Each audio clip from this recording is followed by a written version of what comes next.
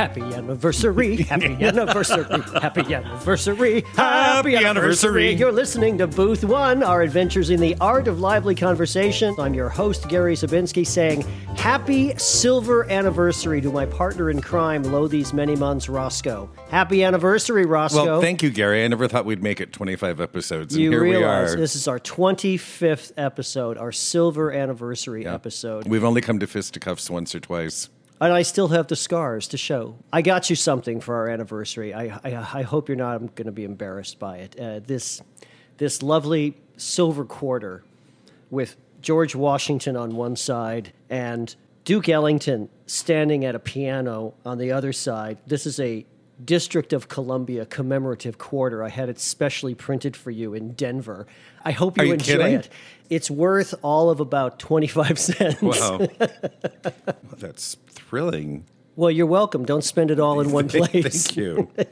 We've got a bit of a Gallimaufry episode for you today. Are you familiar with that term, Roscoe? Gallimaufry? Yes, there was a store in Halstead that was called... Yeah, it's a jumble or medley of things, or even more specifically, it's a dish made out of minced meat, especially hash or ragout. But we've got a whole assortment of things to talk about today.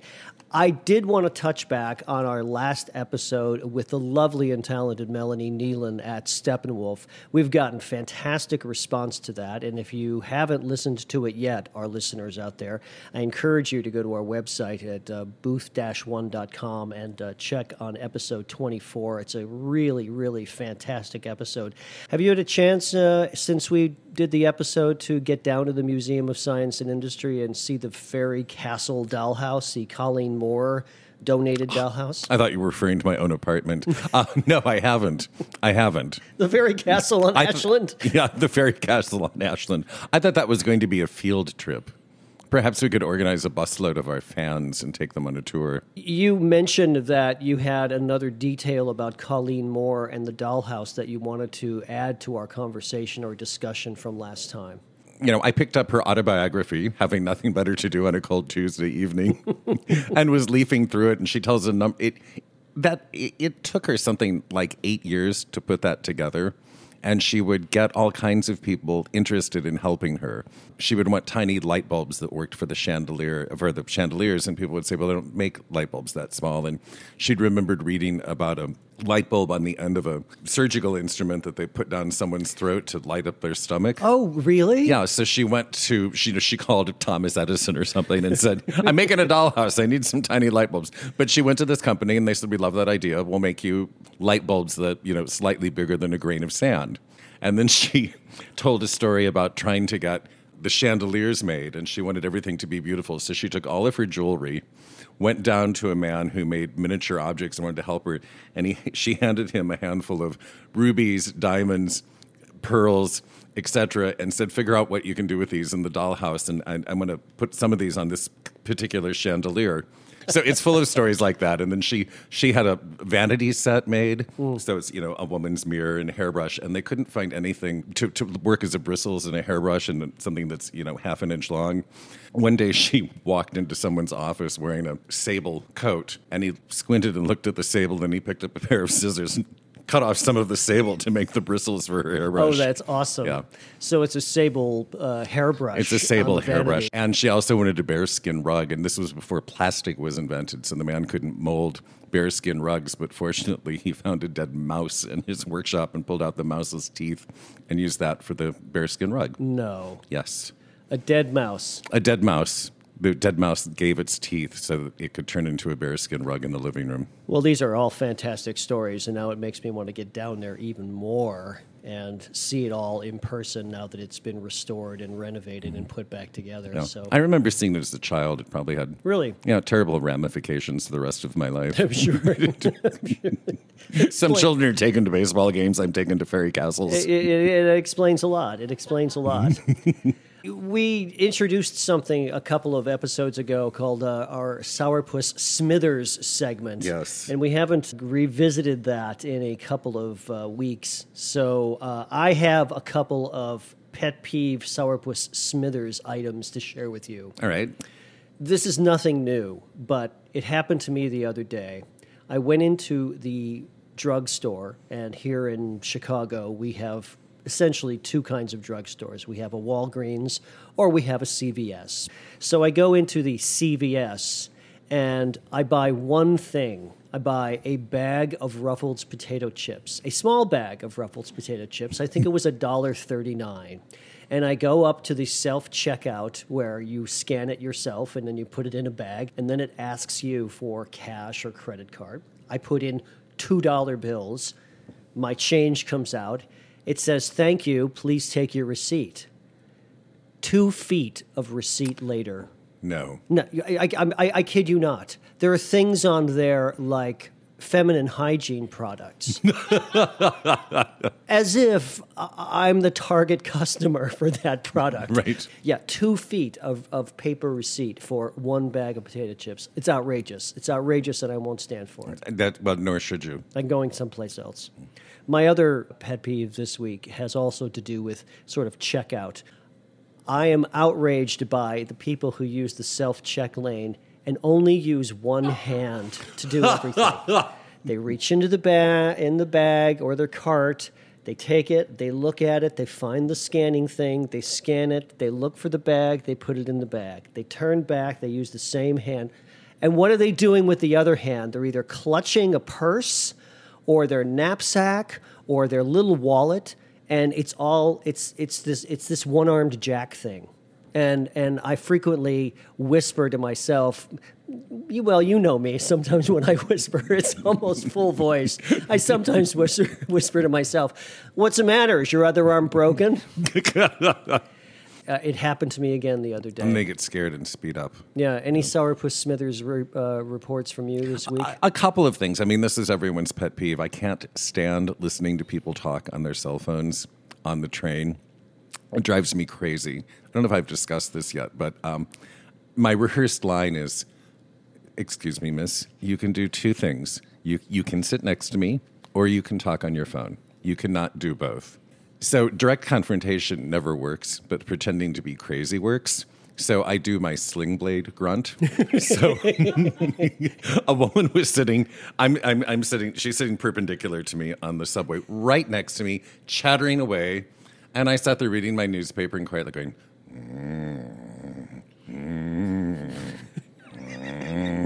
Well, guess what? She got up and moved. And she couldn't call me on anything because I hadn't said anything. Perhaps she thought she was sitting next to the Frankenstein monster. Perhaps. And my other pet peeve, listening to educated people who end sentences with prepositions. And even worse is listening to myself on this broadcast after we've recorded and hearing myself end sentences with prepositions. The shame that overtakes me. I saw a cartoon in a magazine the other day with two people sitting at a bar, and the guy is going, "Whatever, however, whichever, when." And the woman says, "Are you trying to preposition me?"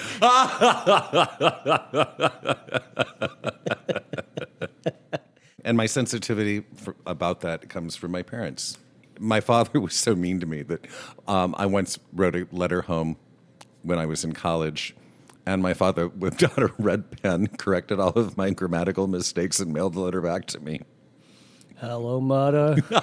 Hello, Fada." Please don't be mean to me. But my parents would always call me if I used a word incorrectly or pronounced it incorrectly or used bad grammar. And I sometimes do that in the workplace, and it's not a road to popularity. What are you redlining people's? No, but I'll correct them and say, could you not say people don't know where their next meal is coming from? And say find their next meal. Hey, remember a few weeks ago I went to the circus? Yes.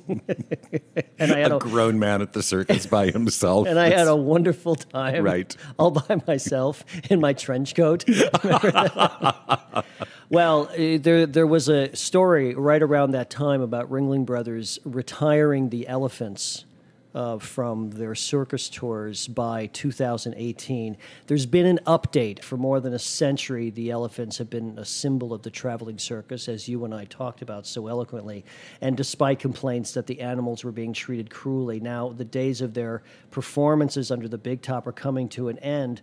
but they're coming to an end sooner than planned. Oh. They're phasing out the Asian elephants shows, and they're moving the creatures, as we talked about, from their traveling circus units to a conservation center in Florida.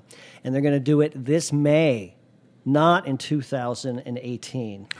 So if you wanted to go see the Asian elephants in Ringling Brothers and Barnum and Bailey Circus, anybody, I would suggest that you try to do it before the end of May, when your opportunity will be gone. Wow. One more thing that we're losing. I thought they were thrilling, and I thought they looked extremely happy doing what they were doing. But what do I know about an elephant's continence? I mean, their smiley face could have been a sad face. It could have been. I don't know anything about it. You like to go swimming in the summer, don't you, Roscoe? Like in swimming pools and stuff? If no one can see me, yes. Yeah, well, Nicole Bonk, B-O-N-K, and I kid you not, that's really her name.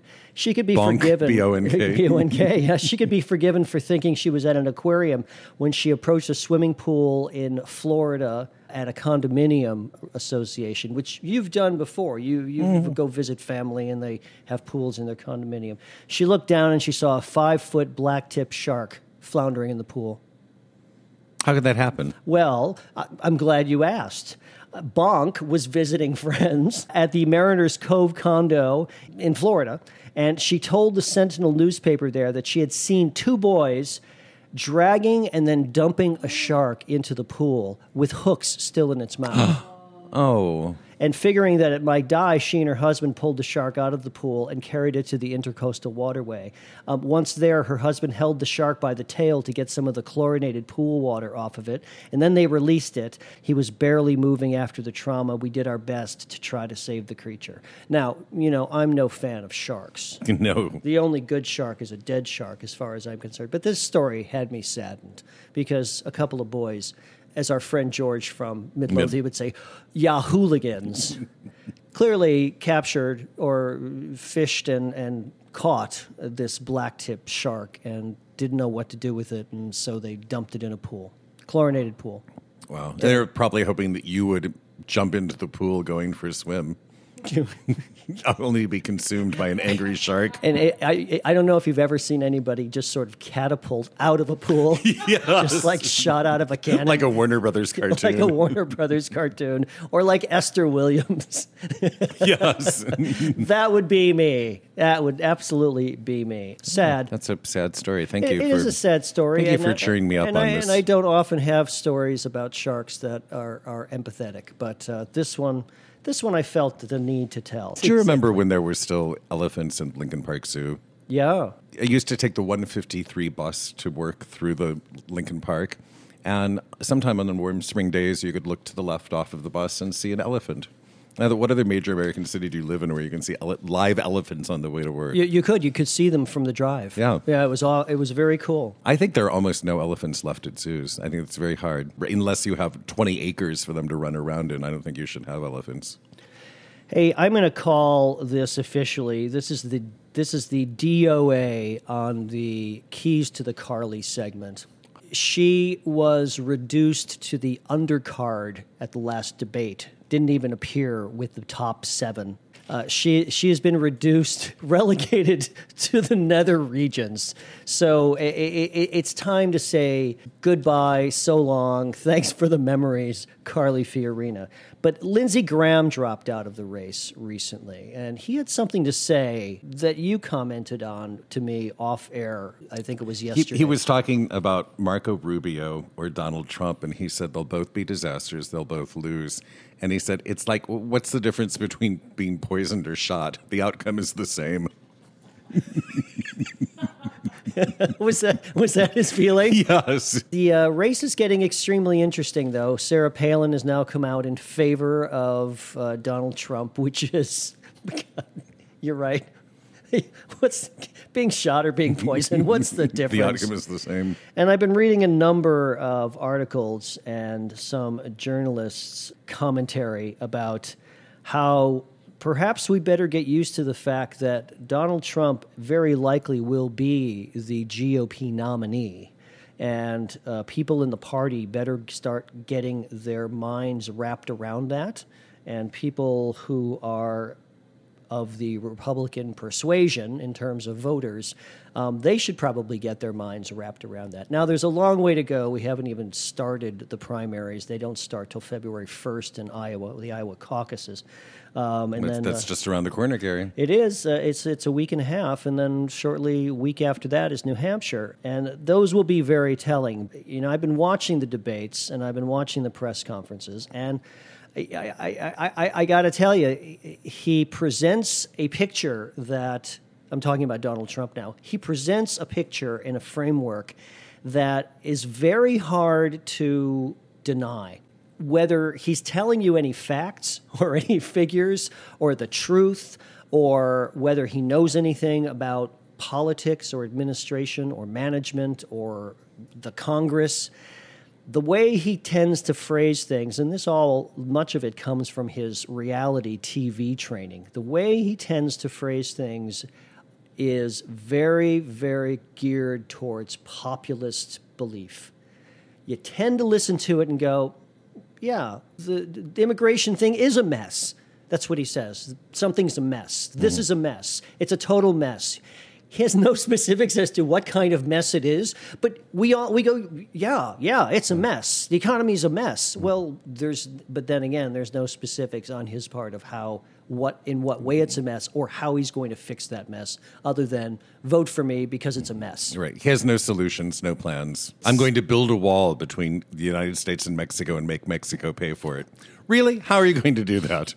I'm going to build a chapel in the Vatican City and have the Vatican City pay for that. I mean, how does that work? But there's a whole base of people who go, yeah, damn right. He plays into their fears. I want America back like it was. Yeah. I want there to be a Tower Records on Clark Street. I want to be able to go to a bookstore in the Loop. I want elephants back in the Lincoln Park Zoo. I want elephants back in the circus. And I want the goddamn Oscars. Where are the stars? Where are the stars? The Oscar nominations came out. What happened to the stars? Oh, my God. I don't even know who these people are. You know, this whole controversy, well, I don't even know if I could call it a controversy. This whole to-do about the diversity or lack of diversity in the nominations this year. Is it a valid talking point? Sure it is. Something that the Academy voted on yesterday is that they're going to take a very, very, very hard look at their voter group, their membership, and really scrutinize it. There's also this feeling that a lot of people don't vote. A lot of people vote for things and they don't go see the films. There's also been talk that perhaps maybe they should expand the acting categories to 7 or 8 from the 5, like they did with Best Picture from 5 to 10.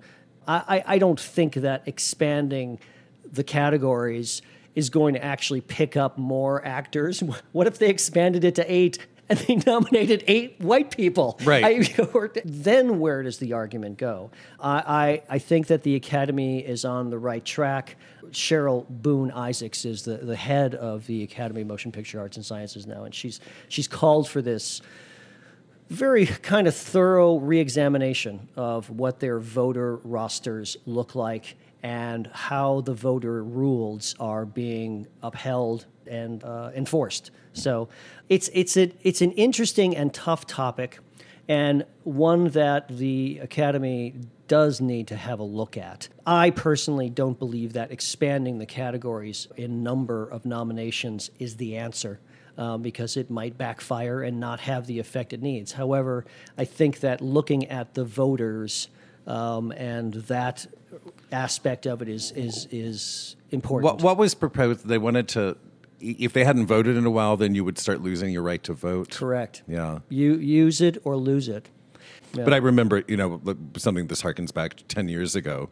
Brokeback Mountain won every Critics Award for Best Picture.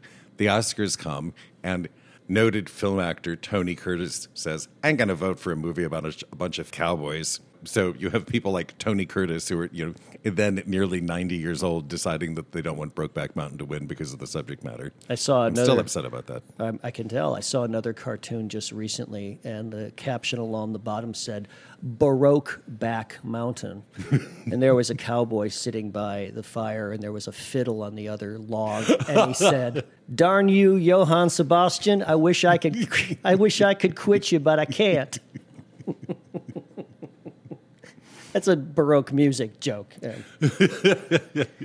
Let's go back to show business a little bit. Oh, thank like God. Stage show business. Oh, the politics and race. My We've God, why don't you seen just bring up religion? I'm so nervous right now. We both saw a number of things over the last several weeks around town in Chicago. I'm going to start with your experience. You went to a new musical that's trying out here in Chicago, as some musicals have done. Kinky Boots tried out here, Big Fish tried out here, the producers tried out here. Now there's a new show being tried out here at what you and I still call the Schubert Theater. The Schubert Theater. Yes, called Gotta Dance. Gotta Dance. Gotta Dance. How was your experience? Gotta leave at intermission. It is a show that is based on a true occurrence, which is a group of senior citizens learning hip-hop dancing so they could perform at halftime of a basketball game. This happened some years ago. Maybe there's a documentary about it. So someone thought, hey, this would be a great idea for a musical. Really? Really? Not so much. Let me guess as to whose idea partially this was. Marvin Hamlish. Marvin Hamlish. It was the project he was working on when he died several years ago. He's credited with 2 of the songs in the show. And it starred Georgia Engel. From the Mary Tyler Moore Show. From the Mary Tyler Moore Show, which I think of as having gone off the air recently, if 35 years ago is recently. And Stephanie Powers, who was on television. Heart to Heart. Heart to Heart. She is in freakishly good shape, by Really? the way. Boy, is the show not good. I went with a friend, the stage opened, and one of the problems with what we still call the Schubert Theater is the stage opening's a little narrow. They've had trouble with some touring shows getting the sets to fit on that stage because it just isn't wide enough. So it's a gymnasium, and you have the entire cast auditioning. Well, they barely fit on the stage. You can't tell who anyone is. The costumes are ugly. Everyone is a stereotype. There's an old woman who can barely see, so she's always turning in the wrong direction. And every time she has a line, it's like, oh, I couldn't see you there. Everything is a stereotype. And then there's poor Georgia Engel, who seems frail, but she's starring in a musical in which she needs to sing and dance. So most of her dancing is done from the waist up, and occasionally she'll do some insignificant kicks. And about the 3rd time she has to kick, someone just happens to be next to her so that she can put her hand on his shoulder to keep from toppling over. Her performance made me a nervous wreck because maybe she had injured herself or was ill or unwell. But and I love her. She's hilarious, and I believe she did a show in New York off Broadway within the past year. Was warmly received. So this may have been an aberrant occasion. And I went with a friend of mine who I'd never gone to the theater with before. And the show starts, and 5 minutes into the show, he turns to me and said, "This is really terrible." Full voice. Gosh, yeah, full voice. And we sat in front, this always happens. We sit in front we were towards the rear of the house, which is not really booth 1, and I hate to confess that. Well, the free tickets were booth 1-y, but yeah. So we're towards the rear of the house, and there's some people behind us, 2 older women and an older man, and they were the kind of people who are compelled to repeat lines that are funny. Oh, he said he's going to New Jersey. Isn't she? I always loved her. Isn't she delightful? Oh my God, shut up. You're not in your living room. So at intermission, I turned around to be mean to them, and they smiled and looked at me, and they were so excited to be there, and they were having such a good time that I couldn't chide them, so I just left. You couldn't knock them down, huh? I couldn't knock them down. I felt bad. They were clearly having a good time and were thrilled to be there. You had a bad experience recently in New York at The Color Purple too, didn't you? You had another audience interaction with someone. This is my favorite theme, and one day we're going to get an email from a psychiatrist who listens to our show and will say, "Roscoe, I can explain to you this phenomena of people needing to grab for their water bottles and drink loudly at significant moments during Broadway musicals." And it will finally, this happened to me at Carousel. It happened to me at a number of shows. Color Purple, I sit next to a man who doesn't engage me in conversation. It's very quiet, still, watches the show with complete concentration, laughs but not loudly. This guy's really behaving and really reined in. The big number in Act 2, the big solo number when Celie lets loose. She has this thrilling 11 o'clock number. The middle of the number, she's sucking in her breath to go for that big note, and he digs into his goddamn briefcase to try to find his plastic water bottle so that as she hits the high B flat, he can go glug, glug, glug, glug, glug, crinkle, crinkle, crinkle, glug, glug, glug, glug, glug. Why? Why does this happen? Why can't people just watch shows? I think thirst has become rampant in America somehow. I don't know. What is the connection between being thrilled and something fascinating happening on stage and having to fiddle with a water bottle? I went up to Milwaukee, which is a short drive from Chicago, an hour and a half or so, to see the Milwaukee Symphony Orchestra doing an evening of Jerry Herman. Now, I'm a big Jerry Herman fan, as you know. Who isn't? Well, apparently the Grand Park Music Festival, because the proposal I gave them to do a Jerry Herman show for next year, they rejected. Not in a mean way, it just didn't get past the drawing board. Well, we went up here to see and hear the Milwaukee Symphony Orchestra do an evening of Jerry Herman. I have to say, there were five performers. One of them was Clea Blackhurst. Do you know Clea Blackhurst, the sort of belter? She's a big belter. Yeah, doesn't she girl. do Berman roles? She does. One of the cool things about the show, one of the few really cool things about the show, was she did 2 numbers from Hello, Dolly that were put back into the show when Ethel Merman joined it after 10 years of running? It was 6 years. She had rejected it when it was first offered to her originally, and they hired Carol Channing instead, but they brought Ethel Merman back eventually after 6 years. Yeah, she closed the show. She was the final Dolly. It was her final triumph. But she sang 2 songs that had been put back into the show that had been originally cut, and unfortunately, they both sounded exactly the same, and they were both about Ephraim. You got to let me go. I want you to give me away. They both were exactly the same. They made, and she even said as she introduced the songs, they made no sense in the plot. They did not advance character or story or anything. They just added 10 minutes to the show, and that was just fine because people wanted to hear Ethel Merman. At any rate, the show itself was okay. All of the performers did extremely well. I enjoyed all of them, and I enjoyed all the numbers, but they sang all the pretty much standard stuff, and they gave a little explanation. If he walked into my life.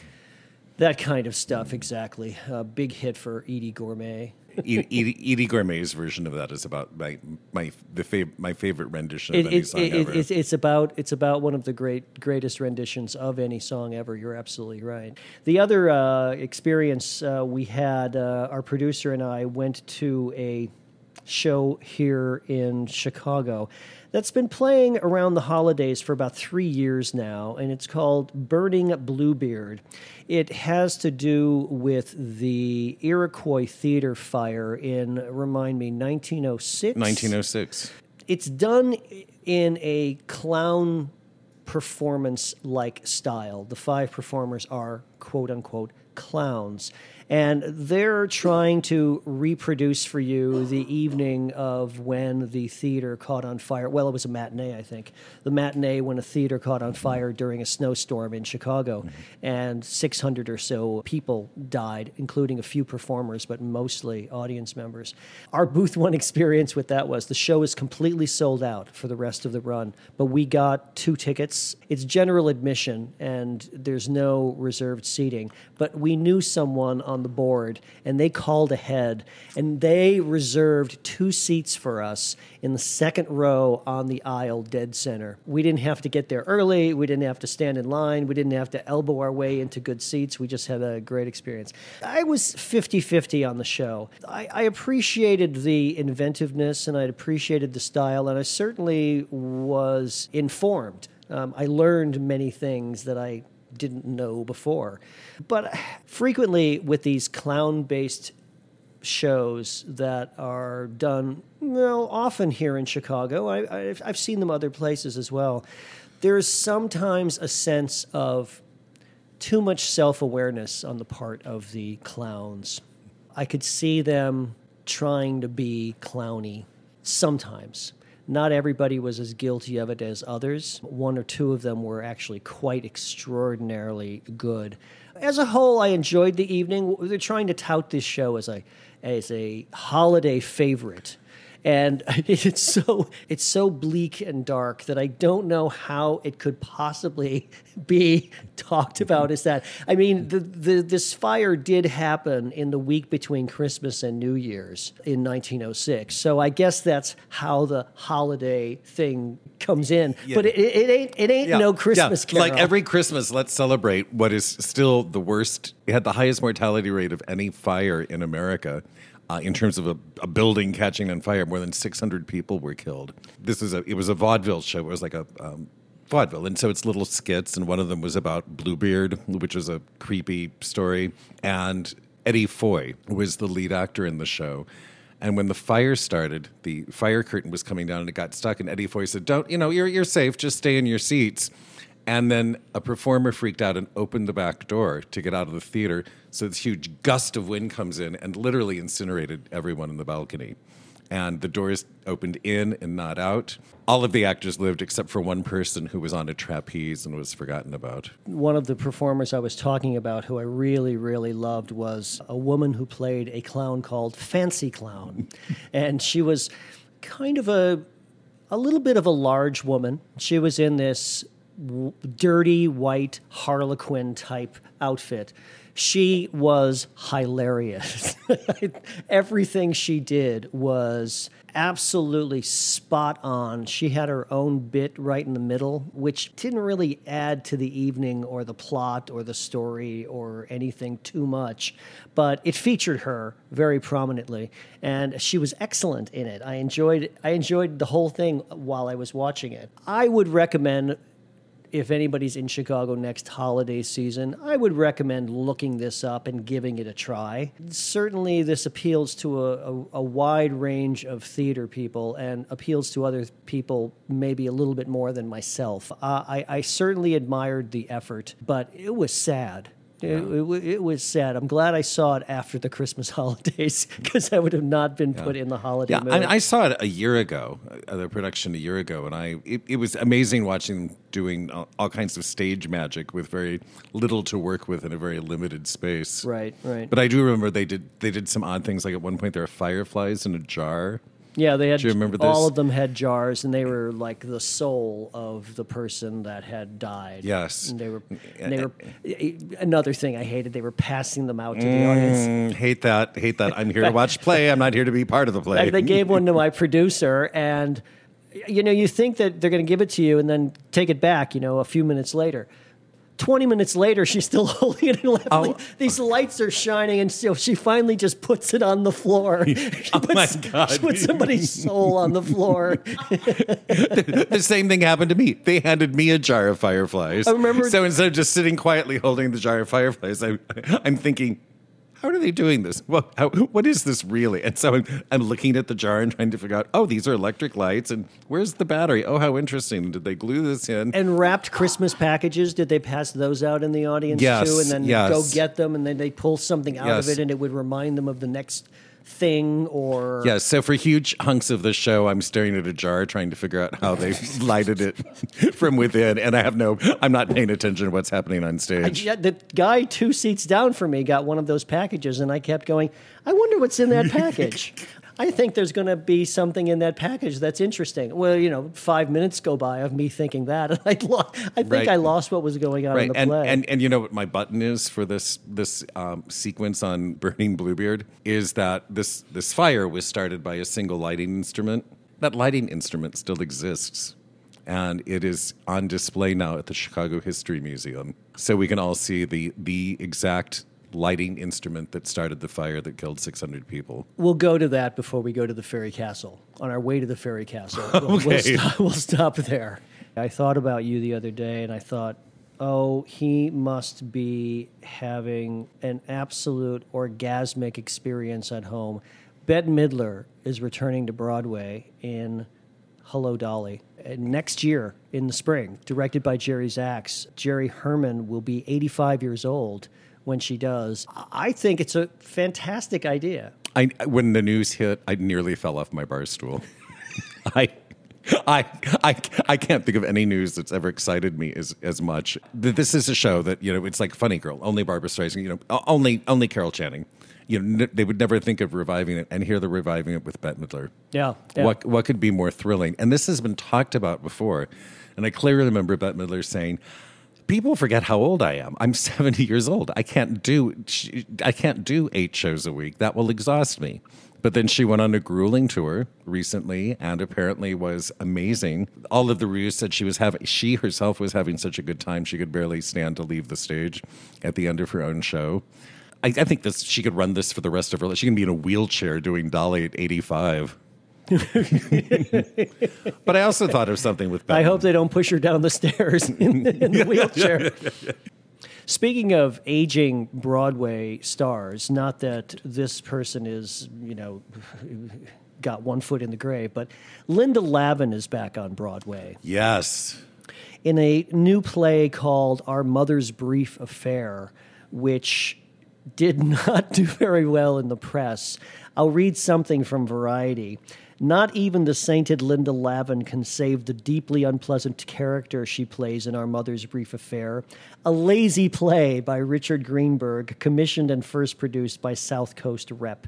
You didn't see this play in New York yet, did you? No, it's just opened. Yeah, you're a Linda Lavin fan. I am. I saw her in The Tale of the Allergist's Wife, and I remember the New Yorker mini review of that play.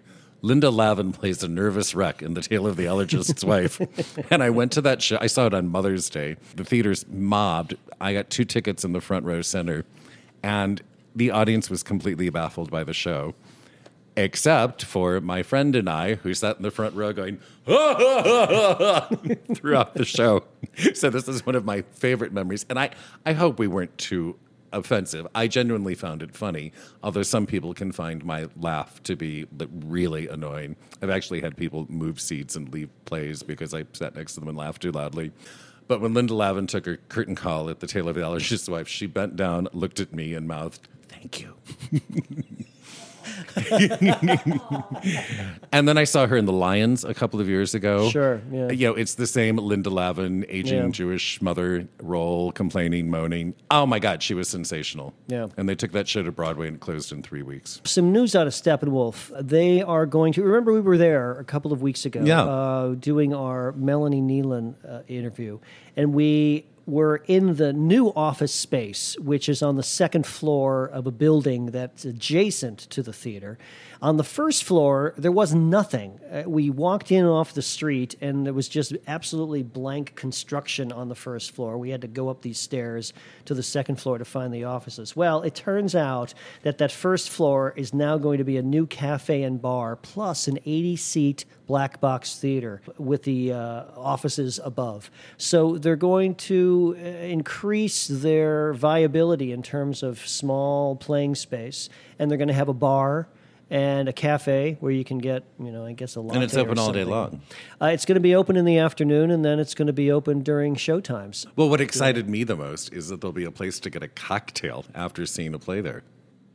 I want to switch gears now and talk about the summer.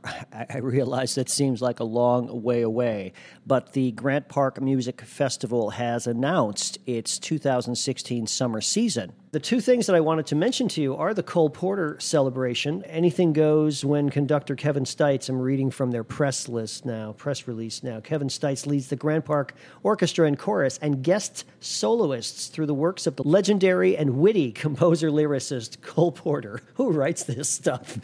This is off their website. God. It's going to be Friday and Saturday, July 8th and July 9th. Kevin Stites is the guest conductor. It's going to have the chorus with Christopher Bell. It's going to include a cast of Kathy Voitko, who played Evita on the road. Karen Mason. No. Yes. Oh, how exciting. Hugh Pinero, who played the Phantom of the Opera in New York quite often, and Ben Crawford, a baritone. The other thing that's happening with the Grant Park Music Festival this year, Wednesday, July 6th, this is just 2 days after the 4th of July celebration, they are doing a silent film under which the Grant Park Music Festival Orchestra will be playing a score. Now, it's to be announced what the film is, and it's to be announced who's writing the music for the score.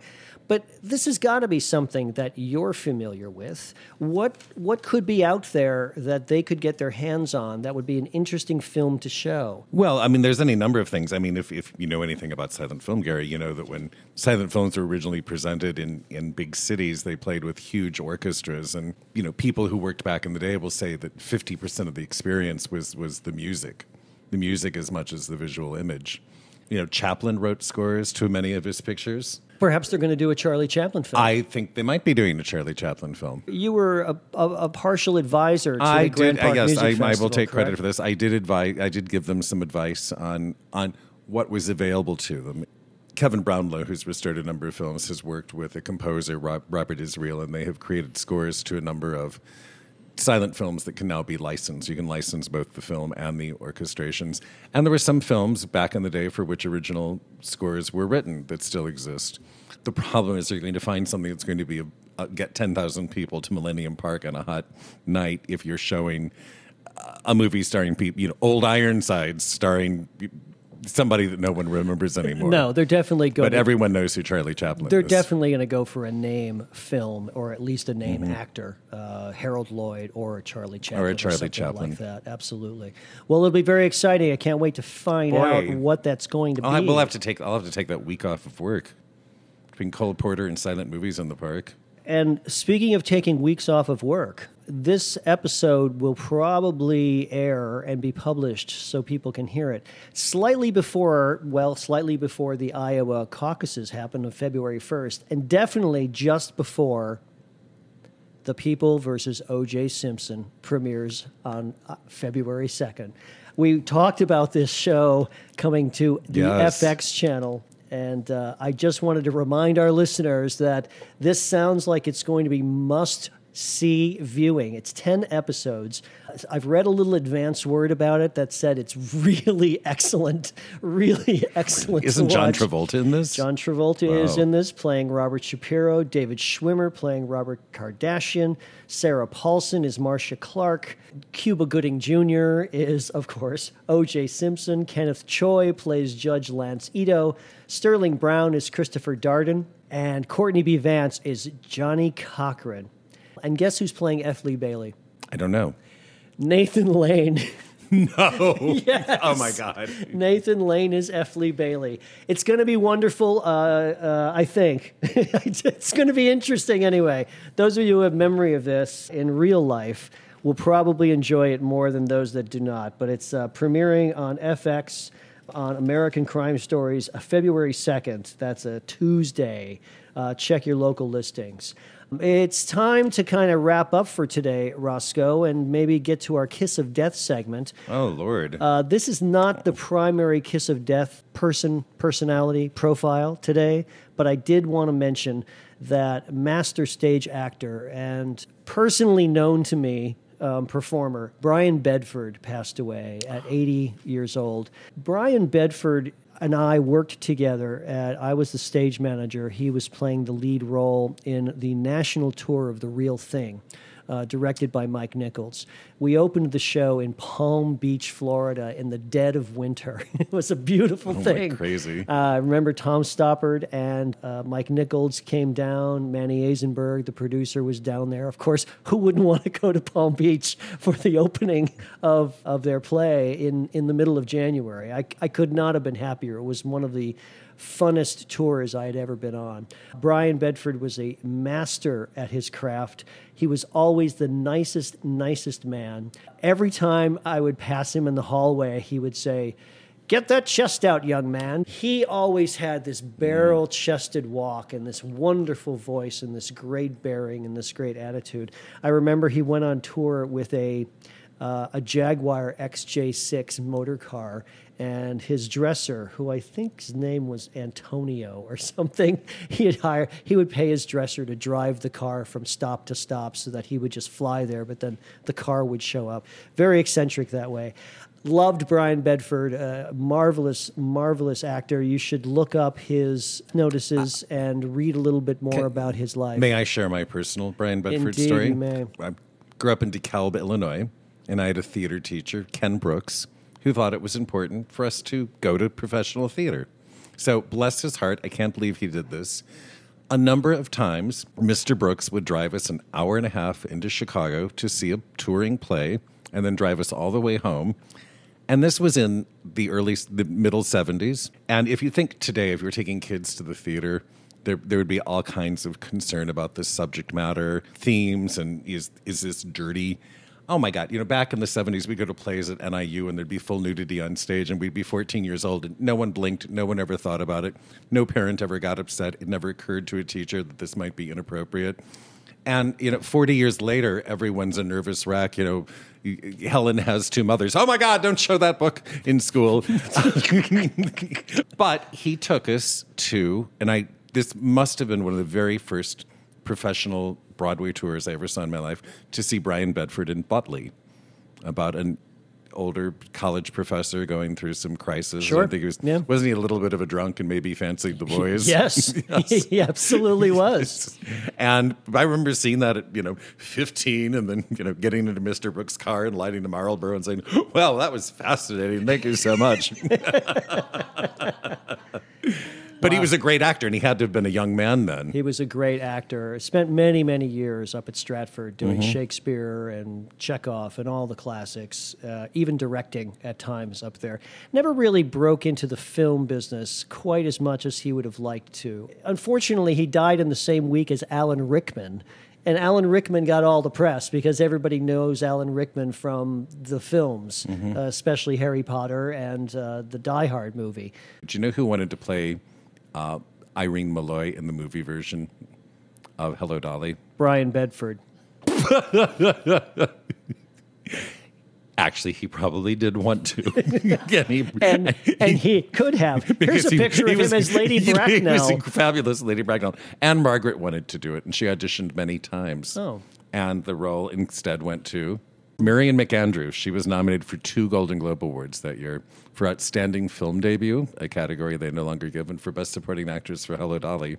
And the film was such an incredible flop that she made one other film that year, and then 2 years later made a independent film called The Rat People, which was barely released. It played in drive-ins, and that was the end of her career, and she's never been heard from again.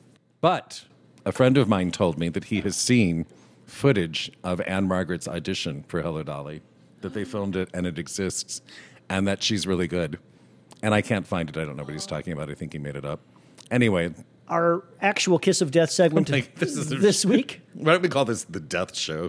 From the Iroquois Theater fire to Brian Bedford, and now to Florence King, a writer who wielded an acerbic wit, died at 80, the same age as Brian Bedford. Florence King, a columnist. Do you know Florence King? No. Really?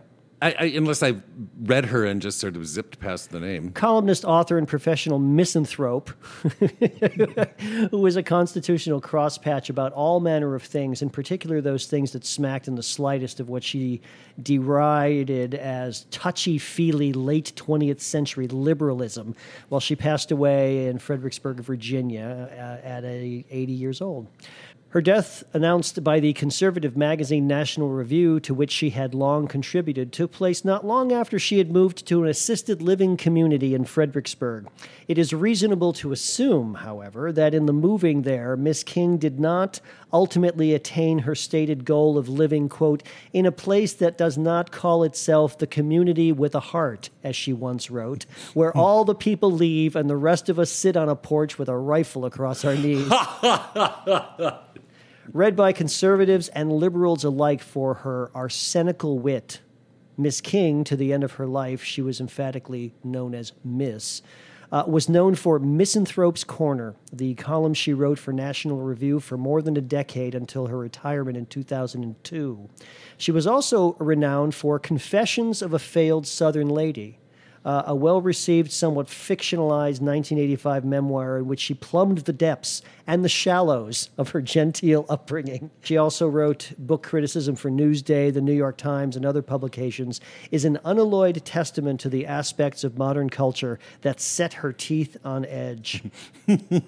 Reviewing her 1995 anthology, The Florence King Reader, in the New York Times Book Review, for instance, Terry Teachout, reviewer at that point, wrote, "This book contains enough cattiness per square inch to supply an entire city for at least 3 years. It is also snide, cruel, intolerant, insensitive, and very, very funny." The cultural boils Miss King sought so vigorously to lance included political correctness, feminism. "Feminists will not be satisfied," she once said, "until every abortion is performed by a gay black doctor under an endangered tree on a reservation for handicapped Indians." Environmentalism, the anti-smoking lobby, sentiment, intimacy, weakness, special pleading, lack of breeding. She once said, "No matter which sex I went to bed with, I never smoked on the street." Gay liberation, far-rightism, far-leftism, mild to moderate leftism, democracy. "I believe in a republic of merit in which water is allowed to find its own level," she said, "where voters, like drivers, are tested before being turned loose. The Constitution, children." This is great what she says about children. "In order to molest a child, you must first be in the same room with a child, and I don't know how perverts stand it." And the human race in general. Miss King, who defined herself by a much shorter, tidier list, was, in her own account, though in no particular order, a monarchist, a discreet, tweedy, long celibate lesbian, an erstwhile photographer, and slightly to the right of Vlad the Impaler. Oh, my God. Daughter of an English father who was a mild-mannered dance band trombonist. You don't see that very much every day. And a mother who defined the genteel socialization of Southern women by smoking furiously and swearing even more furiously. Florence King was born in Washington in 1936. She earned a bachelor's degree in history from American University, whose campus, she later wrote, resembled a swamp wafting deadly vapors of marriage fever. As a student, she had romantic relationships with both men and women. After college, she trained briefly for the Marines before entering graduate school at the University of Mississippi. There she wrote Confessions of a Failed Southern Lady, and she had a deep love affair with a young woman who was killed in a car crash soon afterward. Miss King left graduate school after she discovered she could earn $250 an article writing putative first-person stories for pulp magazines like Uncensored Confessions. Her first story was, "My God, I'm too passionate for my own good." She wrote more than 100 of these stories. Later, with the waning of pulps, she turned out erotic novels under a series of pseudonyms. Her first book under her own name was the fiction title Southern Ladies and Gentlemen, an astringent anthropology of the region for benighted Yankees. The cult of Southern womanhood, she wrote, endowed the Southern belle with at least 5 totally different images and asked her to be good enough to adopt all of them. She is required to be frigid, passionate, sweet, bitchy, and scatterbrained, all at the same time. Her problems spring from the fact that she succeeds. Miss King made headlines in 1995 when writing in the American Enterprise, which was a conservative magazine. She accused the liberal columnist Molly Ivins of having plagiarized passages from Southern Ladies and Gentlemen.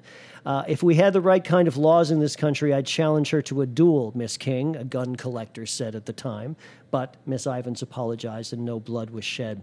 Miss King's other nonfiction books include He, an irreverent look at the American male, Reflections in a Jaundiced Eye, Lump It or Leave It, whose jacket shows her cheerfully wielding a handgun, and With Charity Toward None, a fond look at misanthropy. As Laura Buchanan, she wrote the 1977 bodice ripper, The Barbarian Princess. Miss King leaves no known immediate survivors, a state of affairs that may well have been Shangri-La for a woman who, as she once wrote, cannot understand why solitary confinement is considered punishment. Over the years, some critics took Miss King's writing to task not for its ideology, the ideology it was widely understood went hand in glove with the work, but for its rhetorical excesses. But even a blunt instrument, Miss King made plain, admirably served her desired end.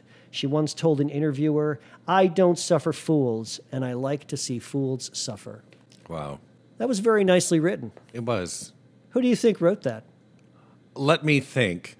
Could it possibly be Marguerite Fox? It is indeed. Oh my God. I hate to keep repeating her, but she is my favorite author of these, and she writes them so, so beautifully. Florence King, writer who wielded an acerbic wit, dies at 80. Well, Roscoe, that was a great ɡaləʻmôfrē show. It was. And a terrific anniversary show. Happy 25th. Thank you. Happy 25th to you as well. Thanks for tuning in, everyone. This is Gary Zabinski saying so long for Booth 1. Say goodbye, Roscoe.